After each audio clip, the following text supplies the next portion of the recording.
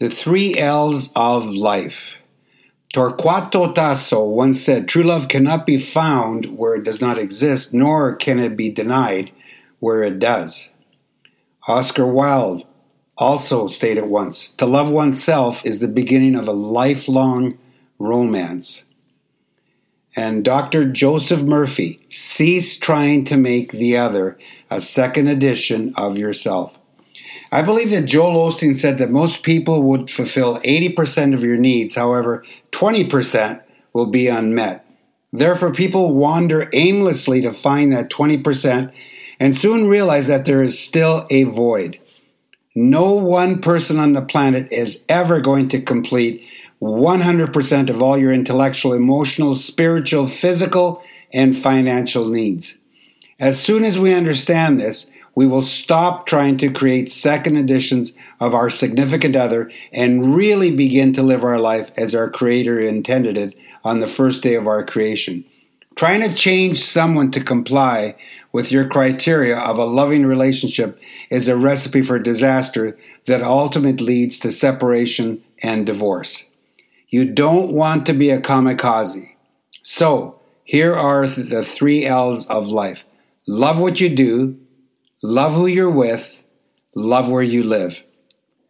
There are many definitions on the planet of love, but here's another one that I included in one of my books.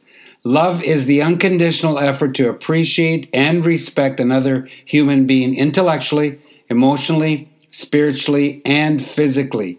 There are no boundaries, restraints, or white picket fences that contain this thing called love. It is similar, actually, to a beautiful rose in bloom. In full bloom. One cannot force the unfoldment of this 4-letter word love, as with the rose, the unnatural unfoldment causes its demise.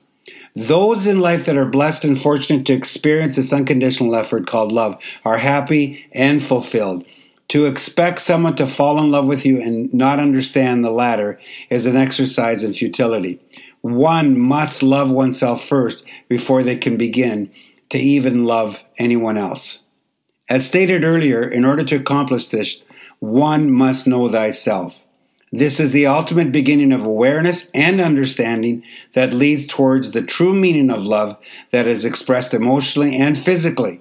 Knowing thyself begins to clear the path towards greater unfoldment of our talents, aspirations, and everything else that is desired intellectually, emotionally, spiritually, physically, and financially. By the way, that elusive 20% is already inside of you. Carpe, momentum, onward and Godward.